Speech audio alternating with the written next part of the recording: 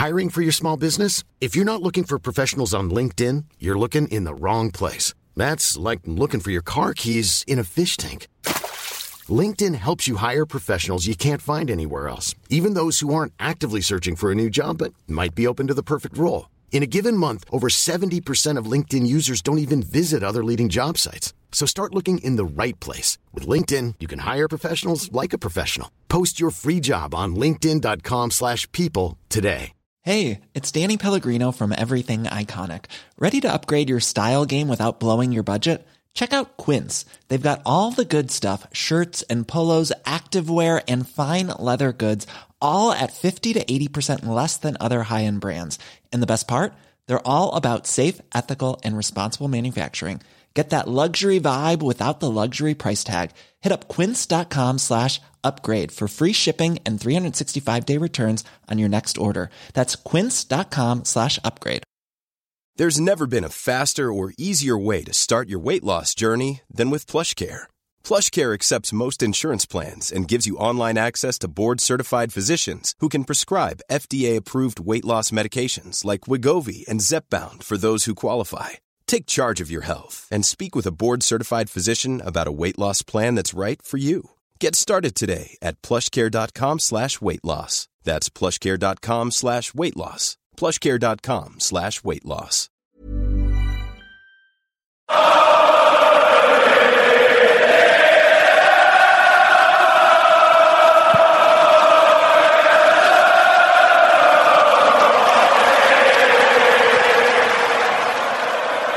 Hi, I'm Charlie, and you're listening to a very special episode of Hometown Glory. I'm today joined by one of the UK's very best screenwriters. He's written movies including The Ritual, My Days of Mercy, I Boy, and the newly released Encounter, which is available to watch on Amazon Prime Video right now. He's written for TV shows including Beaver Falls, Humans, Our World War, Troy, Fall of a City, and one of my favourite shows of the last decade, Giri Haji. He's also got a few disgustingly exciting projects in the pipeline that I'm going to quiz him on in just a little while. He is, of course, Joe Barton. And Joe, welcome to Hometown Glory. It's so nice to talk to you today. How are you? I'm very well, thank you, Charlie. Thanks for having me. Oh, it's our pleasure. How you doing in the run-up to Christmas? How's everything your end? It's all sort of fine, man. I think I've got almost all the presents I need to get. I've had my food delivery. I've got some work I still need to be doing, but I'm like almost there. Good. I saw you on Twitter talking about wrapping presents, which sort of put the fear of God in me as I remembered that is yet to come. Are you a good rapper? No, I'm not particularly. I sort of and I forget every time I have to do it. And I can do, like, I can wrap a book. Do you know what I mean? Like I could, like a simple shape, but as soon as you throw anything like a mug or just any sort of slightly, like if it's not an oblong, I'm not wrapping it. I'm not wrapping it well. No, but we did a whole sort of wrapping day yesterday. We watched the Lord of the Rings movies because for some reason I just find them very Christmassy. I don't know why. Sort of trying to regressing to sort of childhood status or something. But yeah, we did a whole wrapping day. Watched some Hobbits. It was great. Did you watch? Which ones did you watch? All three of the Lord of the Rings ones? Or did you go into the Hobbits as well? The first, no, didn't actually make it. Well, no, didn't actually make it the Hobbit trilogy. We watched the first two. So we watched Fellowship and Two Towers. Oh my! Okay. We didn't finish the Two Towers. They're long, man. Those films are like 4 hours long. So we would do like extended editions. I was going to say your kids are in for a very nice Christmas if you got through 2 whole Lord of the Rings stuff. Yeah. I want to say congratulations on Encounter. I watched a couple of weeks ago and was just gripped throughout the entire thing. You must be thrilled by the response it's got. The reviews have been terrific.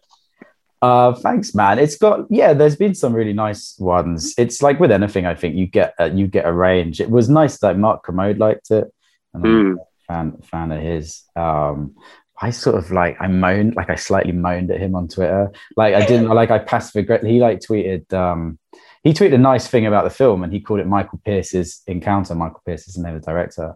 And you know when you don't think someone's going to see your tweet, so I quote tweeted him. I was like, I wish critics would stop just crediting the directors. And he's really nice. He came back and apologized, and he's mentioned it twice on his Witter Tainment and stuff. I obviously I felt really bad. I felt I was being really sort of grumpy and like a dickhead. to him. But yeah, it was like he liked it, and you know, Empire magazine and stuff like that. So yeah, no, that's good. It's been nice. I know keeping that film particularly spoiler free is really important, but give our listeners a little sort of elevator pitch for the film if you can. Okay, it's about a man played by Riz Ahmed, Malik, who absconds with his estranged children that he hasn't seen for a while, warning them that there's an extraterrestrial threat that he has to protect them from, and it takes them on a road trip across America. And that's really all I can say. It gets too twisty. I would have stopped you in your tracks had you said any more, because I think it's a film that you need to watch yourself, and almost just read the lovely positive stuff. Don't read too much about the plot, because it's a film that unfolds itself in a really quite surprising, pretty beautiful way. Actually, I wasn't expecting the way that the father-son relationships particularly I thought was written really, really beautifully. So congratulations on that, Jay. Also, tell me a little bit about Giri Haji. I have to ask, because as I said at the top, it's one of my wife and I have just been rewatching it, and I was saying to you before we jumped on, before we started recording, just how well that series stands up on a second watch. It's absolutely incredible TV. Tell me, is there any chance of it coming back and with another network, or it seems to be like one of those series that people have held so close to their hearts? And I know online there's always a sort of buzz anytime that you mention it, and people have speculated as to what a second season could look like. I mean, I think I saw you once talk about a sort of tacky Rodney spin-off, which would be spectacularly wonderful. Like all these amazing things could happen. Is that, and I know we're going to go on to all the incredible things you've also got lined up. So, free time isn't particularly something you're flush with at the minute, but is there any chance that it could get revived at some point?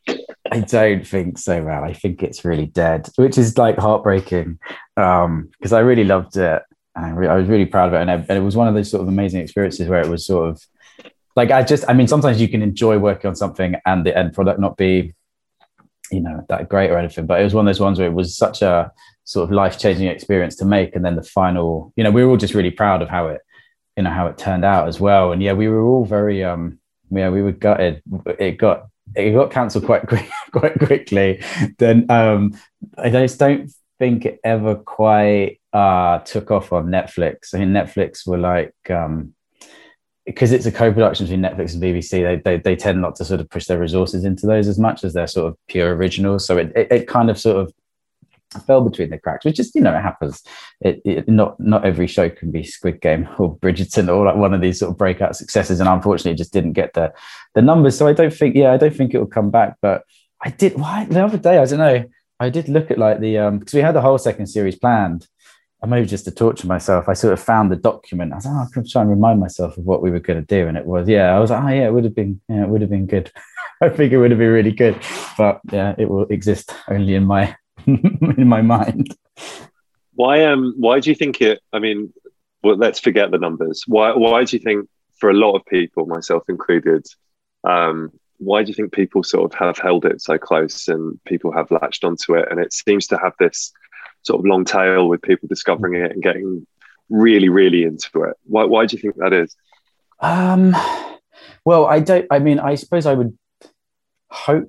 I think it's probably the characters. I think were well drawn and well brought to life. I mean, ultimately, the thing we did was, we essentially smuggled in a sort of artsy kind of character drama under the guise of a crime thriller, and then we sold it essentially as a Yakuza sort of London-based, crime mob show, and it starts with all these murders, and there's there's a thing that needs to be solved, but we quite sort of quickly did away with it, and I think people I've spoken to anyway that that everyone always has a character that they particularly sort of latch onto, or a group. It's essentially a found family show, essentially about these lost characters that come together and form a little unit, and I think that is something that people always respond really well to, because I think, I don't know whether, you know, we all have our groups, whether it's our actual family or our friends or people that we've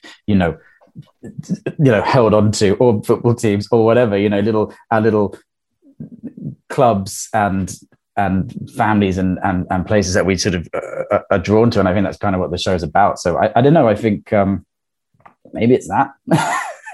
People just like the gunfights, maybe, I don't know. It's that weird thing of like you try and recreate something that's been successful, but you're never entirely sure what the sort of magic ingredient is. You just have to try and replicate it.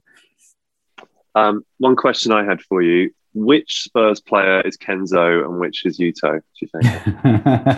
Oh man, well, okay, so Kenzo, he's very he's outwardly conservative and sensible, but has an inwardly is a dark secret, and is capable of completely sort of blowing everything up himself. He's quite like secretly anarchic but outwardly sensible. Who would that be? It's like sort of a Højbjerg or something. Like he's sort of, or like a central defensive midfielder, but also like an insane one. Like I'm trying to think who we've had. He's like I was thinking Hugo. He was mine. Okay. That sort of stoic kind of leader, puts everyone on his back, but has a certain darkness to him. Perhaps has a madness, like when he attacked Son. Yeah. I love that bit in the All or Nothing documentary. There's that bit where the team get told off for being too nice, and they were like, you have to put more in and be nastier. And their reaction to that was Hugo like screaming at Son at half time, and then Eric Dyer basically kicked, like, I think injured Son, or so. Like their reaction seems to be, let's kick the nicest guy on the team, fuck him up. Maybe Kenzo would be Hugo. Yuto would be like, he's a sort of young, out of control, kind of does whatever he wants. Who would that be at the moment? Who have we got? Regulon? I don't know. Maybe that's unfair on him. He's like sort of, he is an agent of chaos. Like everything he does essentially makes things worse. So he's Sanchez. I don't know. Sanchez, yeah, maybe like Tongi perhaps, but I feel like he's maybe a bit too kind of high energy for like Yuto's a bit too high energy for Tongi perhaps. I can't see Tongi being kind of generally asked to do half the things that Yuto does. It seems like too much like hard work. So perhaps not there. Yeah, maybe Davinson's the one. Poor old Dav. And I was going to ask you, I am going to ask you to tell me a little bit about upcoming projects as well. But about 10 minutes before we started chatting, I was reading on the Hollywood Reporter about celebrating your 2021 and looking ahead to 2022. And I feel like this sort of captures all the exciting things that you've got coming up there. So I'm going to just read from it. It was 2021 in which he suddenly seemed to transform into one of Hollywood's most in-demand writers and become headline news, with a flurry of major announcements at the start of the year, seeing him tapped to lead the writing team for HBO Max's upcoming The Batman spin-off set in the Gotham Police Department, and pen J.J. Abrams' Cloverfield sequel for Paramount. A seemingly ridiculously busy January on the news front also found time to have Barton's eight-part action thriller Extinction, starring I May Destroy You, breakout Paparazzi greenlit by Sky just a month after Netflix announced his adaptation of YA book series Half Bad, which he's exec producing with Andy Serkis. Joe, I mean, what the Christ? Yeah, man, there's some exciting stuff going on. That was like last January, I think, that everything got announced at once. There was like a week where I was just putting all these stupid projects on Twitter, and I think that, when you've got like, you can be happy for someone for like up to a certain point, and then I was like, just like texting me like, stop it. It's been a nice, it was a good year in terms of getting stuff off the ground, and it's been very busy. It was fun. Like, it was that thing. It was really fun, like telling everyone about these projects, and then I've had like 12 months of working on them. It's been exhausting, but yeah, man, that's all. Well, so we've got the Extinction, which is actually we've had to change the title of that because some mad fucking guy is like, there's this guy who's written his own he's written his own script called Extinction. He's like this Right. ex-banker that lives in Switzerland. He wants to be a writer. He's trademarked the title. He's threatened to sue it. So we've changed it to, it's going to be called The Lazarus Project, which we haven't announced yet. But that's an exclusive. I don't know if we're supposed to talk about it. But I don't think I'm thinking about it. But that's, so that's a sort of time travel action thriller that's going to be on Sky. And I think that's going to be in like, March or April or something like that. We're just in the mix on that at the moment, which is, and that's really exciting. Yeah, Papa's the star of it. He's amazing. I May Destroy You and all these things that he's done. He's just like we were so excited to get the chance to work with him. And he's just like magnetic, man. He's great. But we've got a great cast of that. Angeli Mahindra's in it, and we've got Tom Burke. Tom Burke's playing a character called Rebrov, which is my Tottenham reference in the stage, playing this villain called Rebrov. So that would be cool. And then we've got Half Bad's coming out on Netflix, which is like a sort of YA book adaptation about witches that live in Britain, sort of slightly younger skewing, but that's actually really fun. We've just been starting to put those episodes together. Now only wrapped recently, had our wrap party on the beginning of December. Turned into a bit of a super spreader event, unfortunately. Coronavirus. So that's good. I'm really excited about that as well. And then Batman spin-off and Cloverfield and all that stuff, which is, anything like, we'll see what happens with and if these big projects in Hollywood, you could be doing, they can all be going well and they'll fall apart, or that you get fired or something will happen. But at the moment, it's all great, and I'm really it's quite surreal. It's been quite a surreal year doing all that, writing these. I can imagine. Are you going to have to go out to LA and do all that sort of fun stuff at some point? I guess so. Yeah, I didn't obviously this year because of everything that's been going on. But I've only ever been out there once. I was out there just before COVID really kicked off. But I haven't been back since. But I guess we maybe have to. They keep sort of talking about the Batman show. Whatever happens with it, like if we get it going, whether that we shoot in London or New York or Pittsburgh or something. So I'm like curious to know where I don't have to go and live somewhere else. Maybe I don't know how it would work, but we'll see.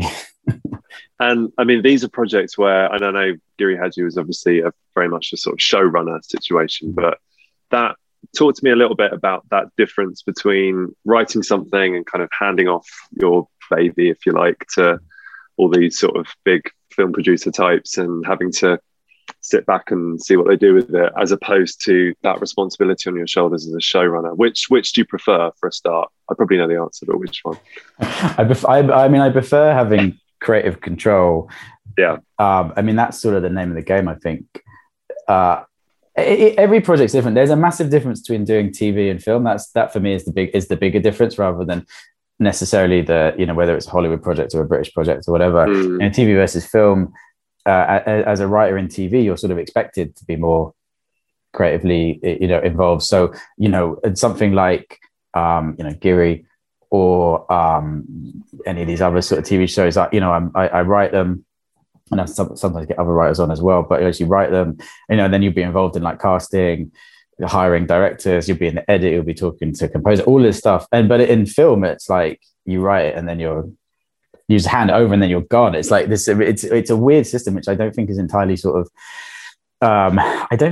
beneficial for the final product. Both in the way that I think directors in TV get slightly sort of they don't get the credit they deserve, but they still creatively involved. Certainly in film, I think I've certainly been in positions where I've written films and been like, I feel like I should still be involved, right? You guys should like still ask me stuff, but it's just the way hence your Mardy tweets to Commode. Exactly. Hence my Mardy tweets to Commode.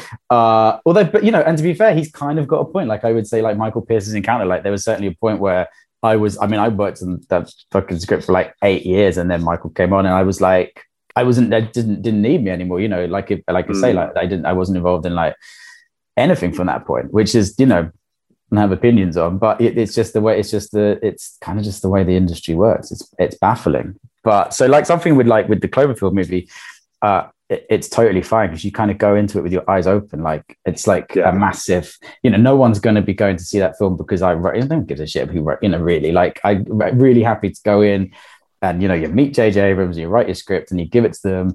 And if they like it, great. And if it happens, great. Like I've done my job. It's not like this sort of, it's not like I haven't been like working on this since I was like 18 years old. It's not like my story, blah, blah, blah. It is what it is. And you go in your eyes open, and I like that process. But if it's like a sort of more sort of, I don't know, like something that you're more sort of strongly connected to, it can be difficult letting it go if it's a film, certainly. Yeah. Before we dive into our Spurs questions, Joe, I wanted to talk to you just about the real diversity of your writing is something that really impresses me. And I was talking to my wife about this, and she was pointing out, you've written queer stories, you've written stories about people in the military, there's sci-fi stuff, there's stuff about different types of culture, different cultures. I take it taking that that real diversity of storytelling is something really, really important to you. You don't want to just be telling the same story, or a story that's your story, if you like. You want to be looking outward into the world, right? Yeah, definitely. I mean, I like doing different. Yeah, I like telling different stories. Whether you're sort of working different genres, or also, like you say, like whether it's about the characters that you're telling the story through, or where it's set, or any of these things. I think it's a really interesting. It's like a bit of a tightrope, because you can definitely, on the one hand, I don't think anyone sort of expects you to I should just write stories about like 36-year-old white men with 2 kids who support Tottenham, whatever, because that's like ridiculous. But at the same time, something like with Giri Haji, obviously it was London, most predominantly, I think, London set, but obviously there's Japanese elements to it. And we filmed in Tokyo, and we had lots of Japanese characters. And I think it's interesting kind of finding a way through that. And the same with like My Days of Mercy, which is LGBT story about 2 women who fall in love. And you've got to sort of, on the one hand, there's sort of the creative license to explore worlds that aren't your own, but at the same time, you are telling other people's stories, and you are sort of treading on ground that isn't necessarily, that you're not necessarily as sort of familiar with. And especially, I think, as sort of straight white guy sort of writing, taking up a lot of place in the industry, I think you do have to be careful. And I definitely, someone like Giri, I think there are probably things we would have done differently now, or things we wouldn't do. But it's, I think it's, I'm interested in sort of as wide a sort of range of people as possible. But I think it's certainly, I think there's always like a really interesting conversation about who gets to write what, and who takes up what space and all that stuff, which I think is an ongoing conversation. But yeah, I know people that write very, I just do horror movies, or I just do like action movies and stuff. It's like, there's nothing wrong with that. It's not, for me, I'd like to try and, do sort of wider range as possible if I can. Have you felt that evolution in the last couple of years? You mentioned, perhaps if you were tackling Giri now in going into 2022, you'd do things differently.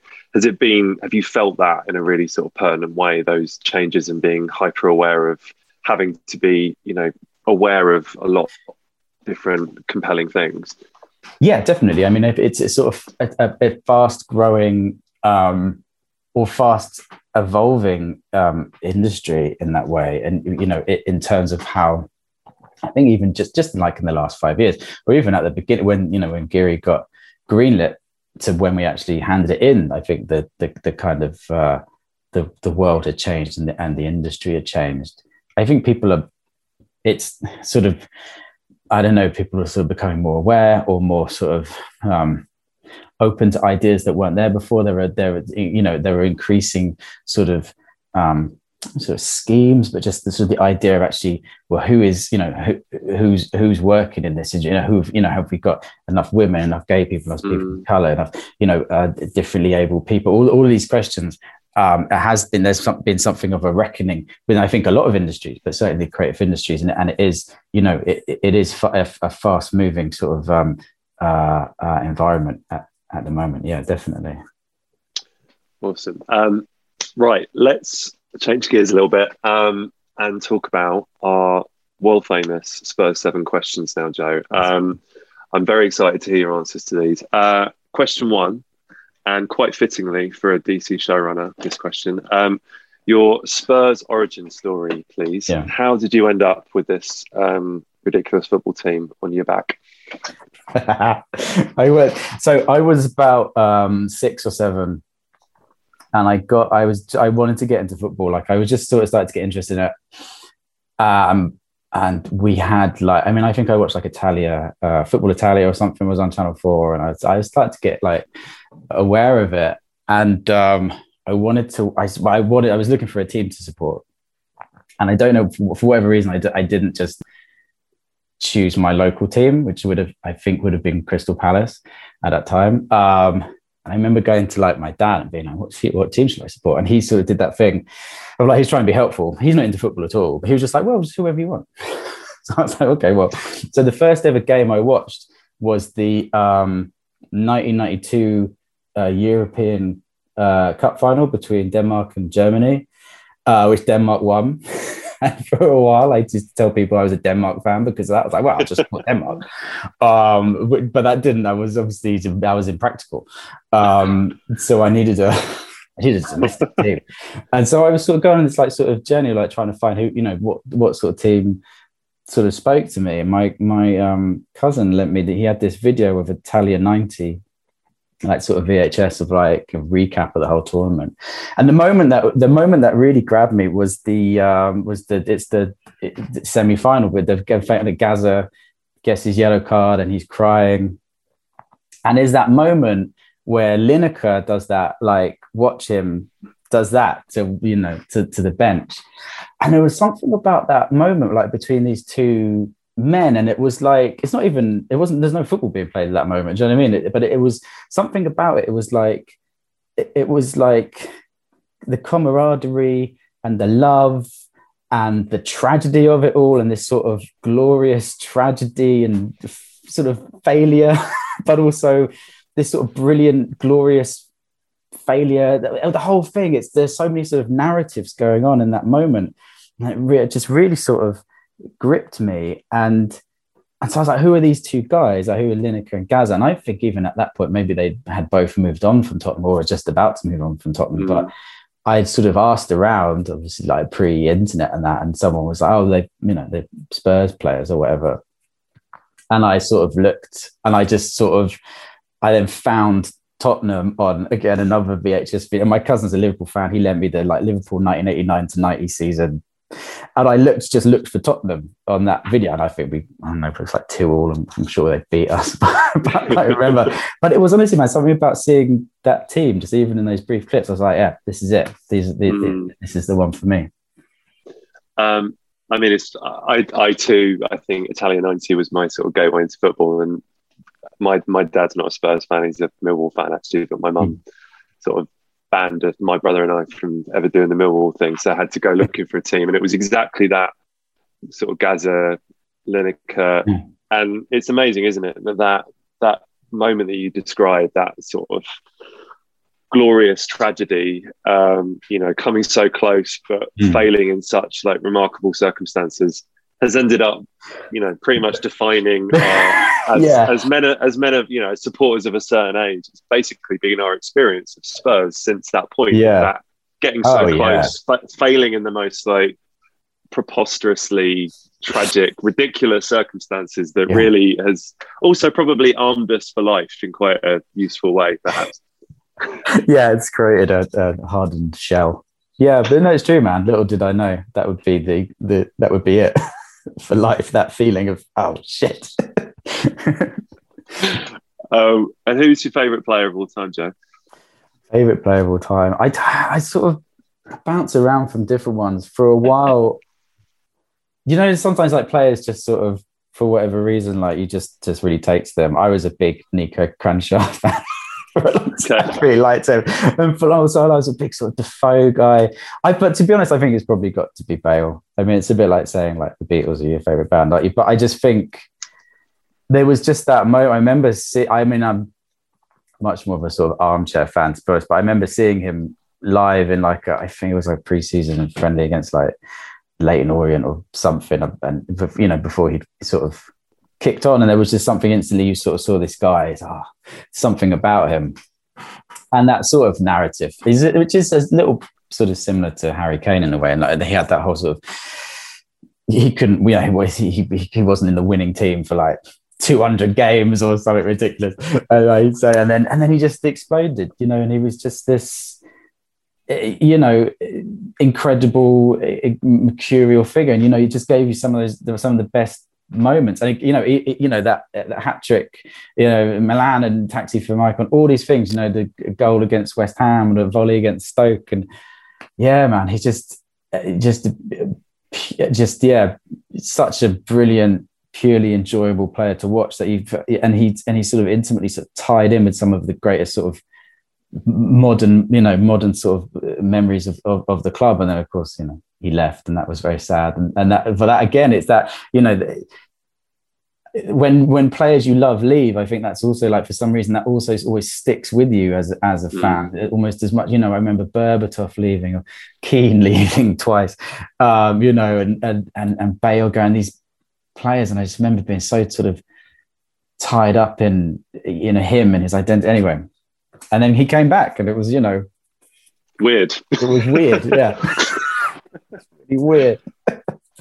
Sort of. I mean, I feel like we as Spurs fans, we're also completely we're real suckers for the glorious return. Of course, that's part of our sort of makeup, I think. But yeah, having him come back, but no one sort of being there to see it, was just agonising. Isn't it ridiculous? Yeah.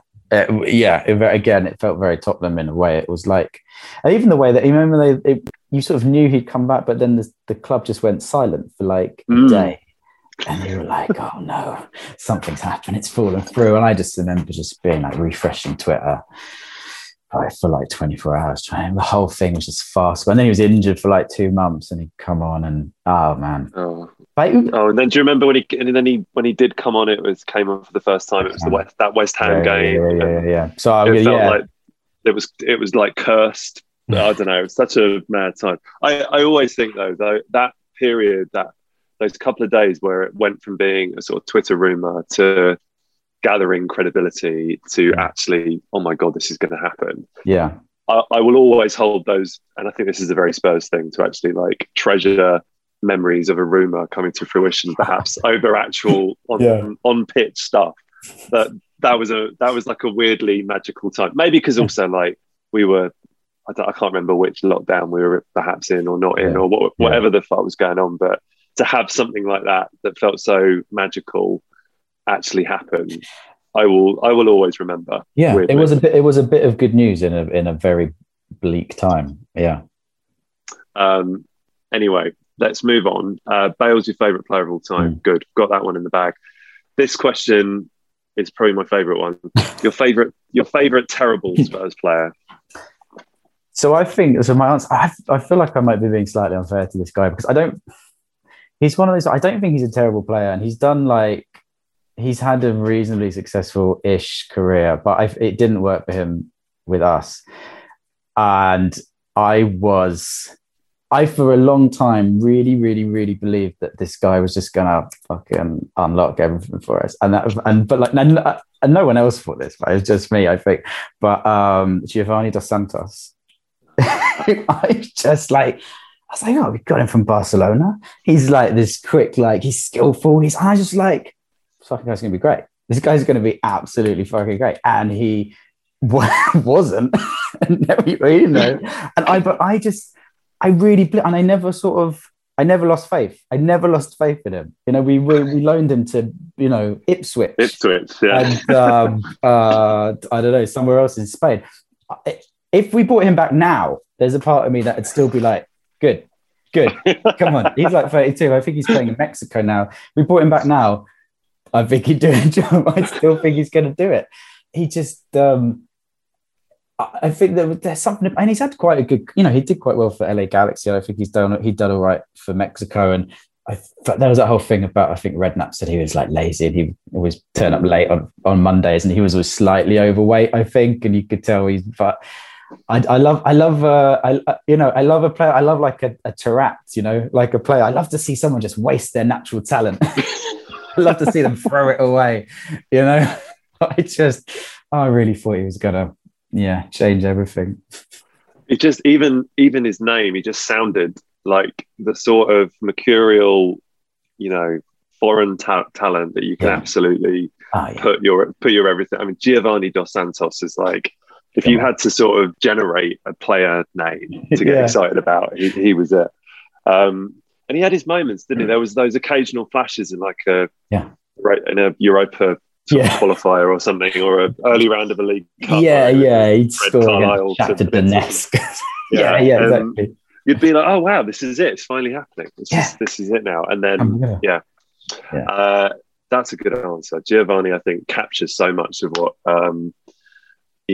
and probably Rebrov as well. It's interesting you've commemorated Sergei's Spurs career on film now, which is someone that does not deserve that in the slightest. But perhaps depending on the character's nature, maybe he does deserve it. Next question. Your match day ritual. So you live down in Brighton now, Joe. So I imagine getting to games is a wee bit tricky, etc. Yeah. How do you like to enjoy or endure watching Spurs? What's an experience? And also, when you do go to games, how do you like to do it? Well, so I'm mostly a sort of lazy armchair fan. My match day ritual, if it's on the telly, the match day ritual, often the day begins by basically a sort of series of negotiations with my other half, who does not care for football or doesn't particularly want. So I got two kids. I got a 10-year-old and a 4-year-old, two boys, and the 10-year-old is like dangerously obsessed with Tottenham. Like it's like lives for them. I've really done a number on him and loves football. The 4-year-old could take it or leave it. Actually, the 4-year-old keeps saying he's going to support Arsenal because that's just his personality. Just fuck with me. But so he's. What will you do if he actually continues to push that sort of callous agenda? What will you do as a dad? Well, I'll love him less. I'll just love him less. What else can I do? There'll be a clear. When people are like, "Oh, you can never choose your favorite kid." Well, solves that, doesn't it? We'll see. We'll have to see. I bought him. I'm trying to get him some sort of Spurs sort of memorabilia and stuff. I'm trying to push the agenda. I think he's still young. He can still be moulded. I could still ruin his life. But the match day experience is essentially building up to like, the football's on later, so hoping we could watch it. So maybe have to go for a nice walk in the morning. Maybe have to do, do something with the family to buy the opportunity to then sit on the sofa watching it. But there's I do have one sort of little ritual, which is that I have a Tottenham mug, and it's a lucky mug, but I have discovered it's not lucky if I drink out of it. It's only lucky if my girlfriend drinks out of it. But I can't go to her and say, here's your coffee, you have to drink out of the Spurs mug. And she doesn't like the Spurs mug because we've got lots of very nice sort of, fancy sort of, fancy mugs that she likes. So doesn't like the Spurs mug, but I have to engineer a situation without her knowing it to get her to drink out the Spurs mug. And only then is it lucky. That's why like the other day against Liverpool, managed it, 2-2 draw. I think it speaks for itself. So I have to sort of do the thing with the mug. I have to. Can you talk me through how you did manage to essentially trick her into taking a sip from a piece of crockery she didn't want to sip from? You just got to get in there early, man. When it's got to be that early in the morning that when someone hands you a coffee, you drink it if it came in a gotcha. You know what I mean? Okay, gotcha. Yeah. So it's just the element of surprise. Okay, yes, good. Yeah, necessity, and so there's that. And then, but in the sort of match day rituals, when I've taken my kid, my son has such a warped view of what it is to go and watch Tottenham live. And we've been like 4 or 5 times and we've won every time by like quite a significant margin. So I think the first game was like the 4-0 against Everton. We went to see the 5-4 against Leicester. There was like a 3-0 against Crystal Palace. He's like, I think he is the lucky charm. Maybe it's not the mug. Maybe it's him. But yeah, I mean, there's no sort of routine. It's just like get to London on time, try and get him to eat something, try and get him to just calm down and stop, shouting. But yeah, so we were going to go and see the Brighton Tottenham game because we got tickets to sit with the Brighton fans, but I know my kids, he just talks constantly through the whole game as well, like getting him to not reveal that we were undercover Spurs fans would have been impossible. I mean, Brighton's are pretty chilled out. I don't think we'd have got, attacked or anything, but it would have been tricky.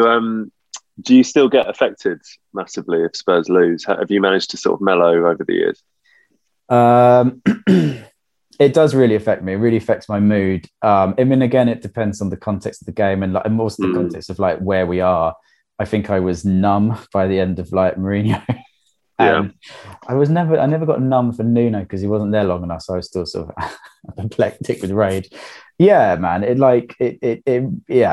kind of, it can be a real day, it can be a real week ruiner. I'm sort of worried about the sort of, if we do play just before Christmas and if we do play West Ham, I'm like, because I just hate them. So yeah, man, it does, and then that's sort of, because obviously like my partner again, who's like, it's just football, and you have to explain why you've carved 2 hours out of the day to watch, and then why you're then in a filthy mood for the rest of the evening. People don't understand; they don't care. I think it's worse as well, like being sort of sentient to why it's ridiculous. Yeah. I wish I was just like, I wasn't aware of how ludicrous I was being sometimes, and I couldn't see my wife's point of view, because obviously I totally can, see her like exasperation when I'm like harumphing around the house after a defeat on a Sunday after we've had a really lovely weekend and it's now up in smoke because Harry Kane's not scored or whatever. So it's sort of worse when you're like left to.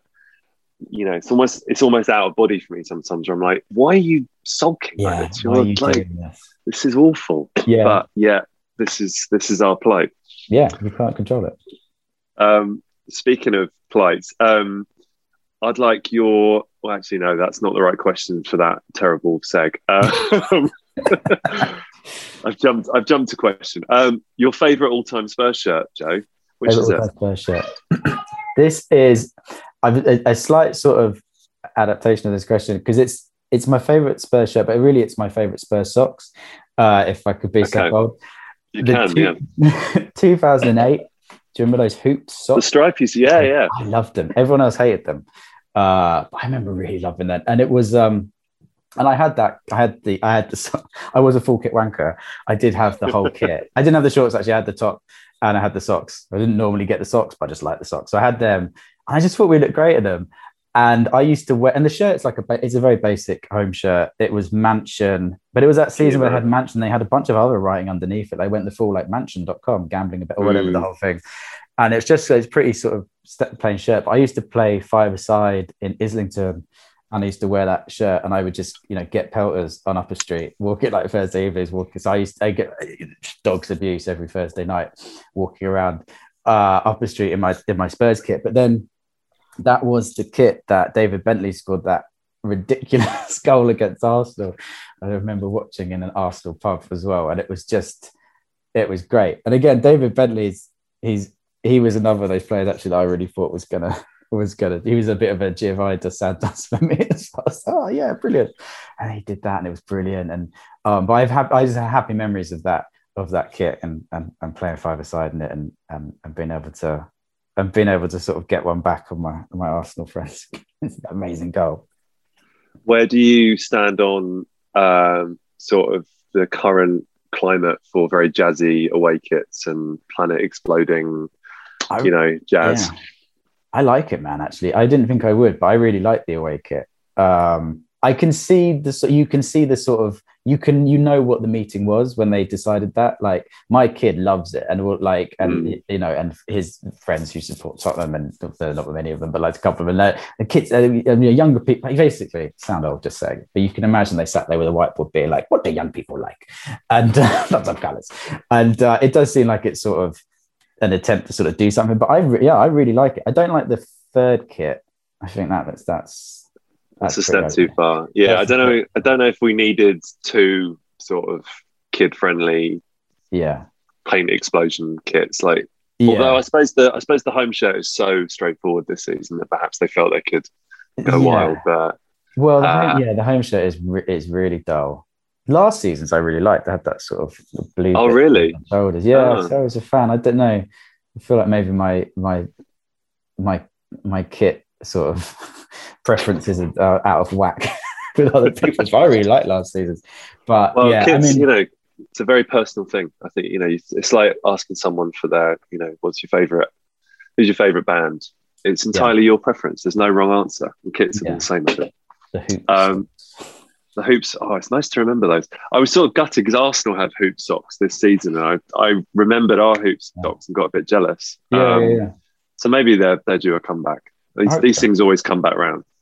Well, they can commemorate that glorious season of one day Ramos being sacked and Redknapp saving us from relegation. Yes. Beautiful times. Speaking of beautiful times, it's much better seg actually.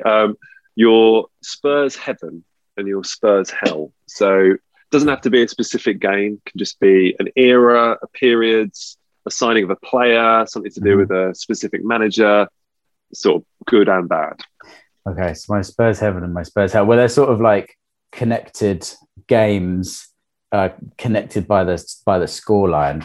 And again, it's like, it's a bit like saying Bale's your favorite player. It's like it's a really obvious Spurs heaven. But the semi-final, the Ajax game, the 3-3 draw, and I watched that in a pub in Brixton, and obviously it was going very badly at half time, and I was out with some friends, and I took some I took some mood enhancers at half time. Can I describe? And they started to kick in around about the time that we started scoring. And by the time the last goal went in, I was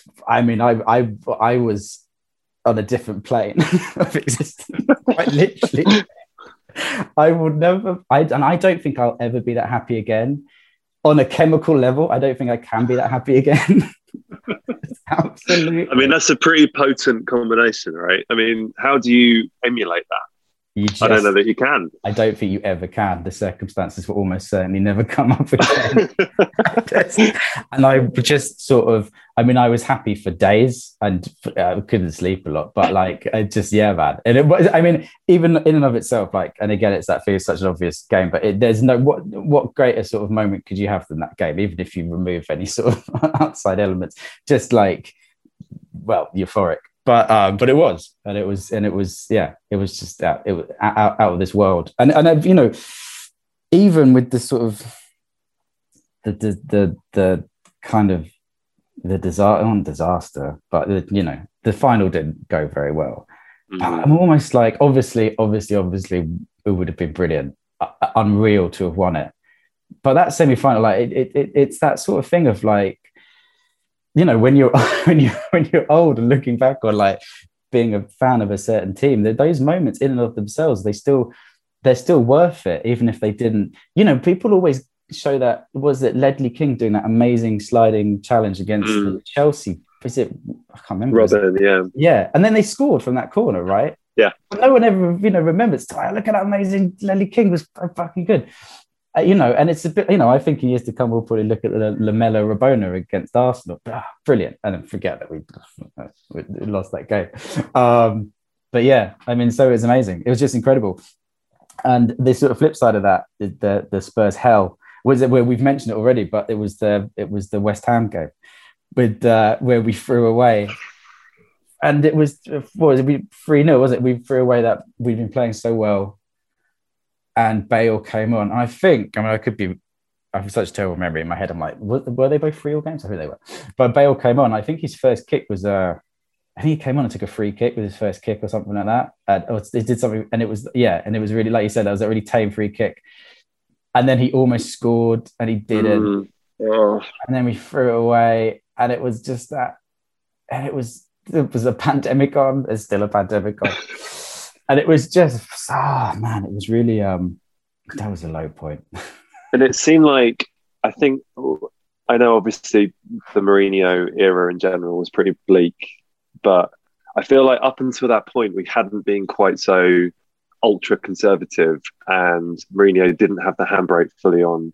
But then after that, he was like, I cannot trust these morons. We're just going to have to like stick sort of 9 men behind the ball, have Son and Kane up front, and just hope that they can do something.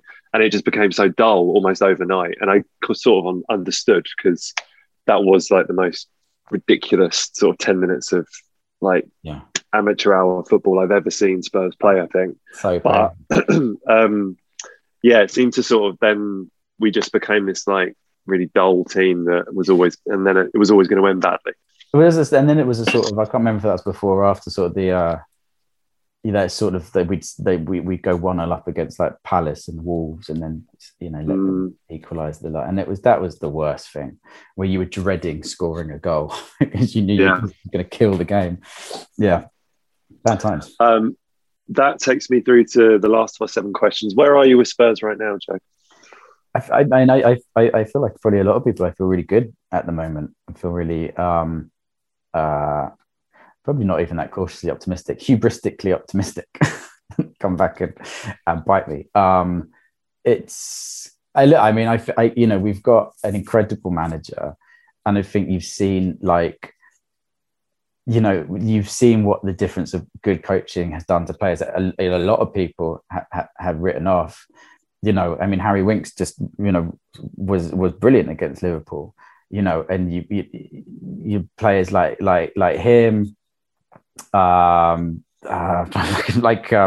Eric Dyer, has been immense, and it's so. It's still sort of early days, and it's been a very interrupted, and we've missed, had to postpone a lot of games, and we'll see what happens. But it does seem like you can see the footprint of something going forward. The quality of coaching with these players. They're good players. Maybe they still maybe they still need to be sold or whatever, but Delhi or whatever, just being, you see that sort of flashes of what they were. So I feel really optimistic. I don't know. I feel like we have definitely put ourselves in the place where top 4 doesn't feel laughable, which it did just a couple of weeks ago. So it's just nice to see a plan, isn't it? Just actually watching a Spurs team where you can see a clear idea of what's supposed to happen. Whereas I feel like we've had 2 years of just sort of sleepwalking through games, or the only plan being, like you say, score and then hope that you don't crumble at the last minute away at Wolves or whatever. So actually seeing, player improvement and an actual formation that seems to work is kind of incredible. And also just it's cliche to talk about this with Conte, I think, but just that injection of passion and enthusiasm is infectious. And I think, the fans are responding to almost being sort of like, we've been given a kick up the arse, I think, by having this sort of guy here where, we do have this sort of natural, kind of nihilistic view of Spurs matches a lot of the time. And I think I always get the impression that he can sense that, and he's like, stop it. Like, stop this whole we'll concede in the last minute because it's Spurs. Like, I think he knows it's his job to almost sort of build fans into a different type of fan as well, if that's at all possible. Yeah, this is changing the whole sort of culture at the club at all levels. Yeah, no, definitely. Yeah, he's not there to let in last minute equalisers, and you see with that Conference League game that we lost, like you just got the sense that he was just like, no, this isn't going to happen. Like, get this out of your system now. Yeah, it's just not what he does. So I hope so. Yeah. Fingers crossed. Awesome. Those are the 7 questions. The last question we ask everyone, Joe, is for a culture recommendation from you. It can be anything: an album, a TV show, a film, a book, an exhibition, a restaurant you've enjoyed, anything at all. So what you got for us? A culture recommendation is a show called Landscapers on Sky, which is, full disclosure, it's directed and made by friends of mine, but it's directed by Will Sharp, who played Rodney in Giri Haji, and it's the same producers and all that. But it's a really incredible piece of work. Olivia Colman and David Thewlis, and it's a sort of, it's an exploration of a true crime. A true crime story. This couple that were arrested for the character that Olivia Colman plays. Her parents were found buried in the back garden, and they were arrested and charged with the killing of at least one of them. But it's an exploration of that, but it's also exploration of just how we interact with memory and truth and the nature of the past and how we tell true crime stories and our interest in them and all this stuff. Like in formulae, I don't know, is that the word I want? It's made in a really interesting way. The format of it is fascinating. He uses different, cameras and aspect ratios and these techniques, building sets that you know that you're looking at a set, or sometimes you do, sometimes you don't. And the sound is everything. It's very not what experimental makes it sound like it's not sort of structured. It then knows exactly what it's doing, but it's just a very auteured and confident piece of work. So that's on Sky Atlantic, I think, or Now TV. Yeah, it's really beautiful, isn't it? I wasn't expecting to be quite so moved by it. I wasn't expecting to be just left really sort of taking in such beautiful photography, and like you say, the different aspect ratios, the ways it sort of harks back to old periods of filmmaking, and the couple's obsession with sort of old Hollywood, etc., in French film is amazing. Really recommend it. And I think a lot of people perhaps go into it expecting one thing. Probably it sort of takes 10 minutes to sort of wrap your head around that you're watching something altogether very different. But Will has no business being that talented a filmmaker and actor. It's just disgusting. It's unreasonable. He's just a really nice guy as well. It's just sort of sickening. A good recommendation. I would also gets mine. Joe, that was wonderful. Thank you so much for answering all my slightly sycophantic Gary Hadji questions, all of my Spurs questions that we have. And being such good company. I really enjoyed talking to you. Thank you ever so much for your time. And best of luck with what sounds like a really thrilling 2022 as well. We're looking forward to all that work. Thanks, man. Pleasure. Thanks for having me. Very welcome. That was a Joe Barton Hometown Glory special episode. I'm Charlie, and thank you very much for tuning in. Goodbye.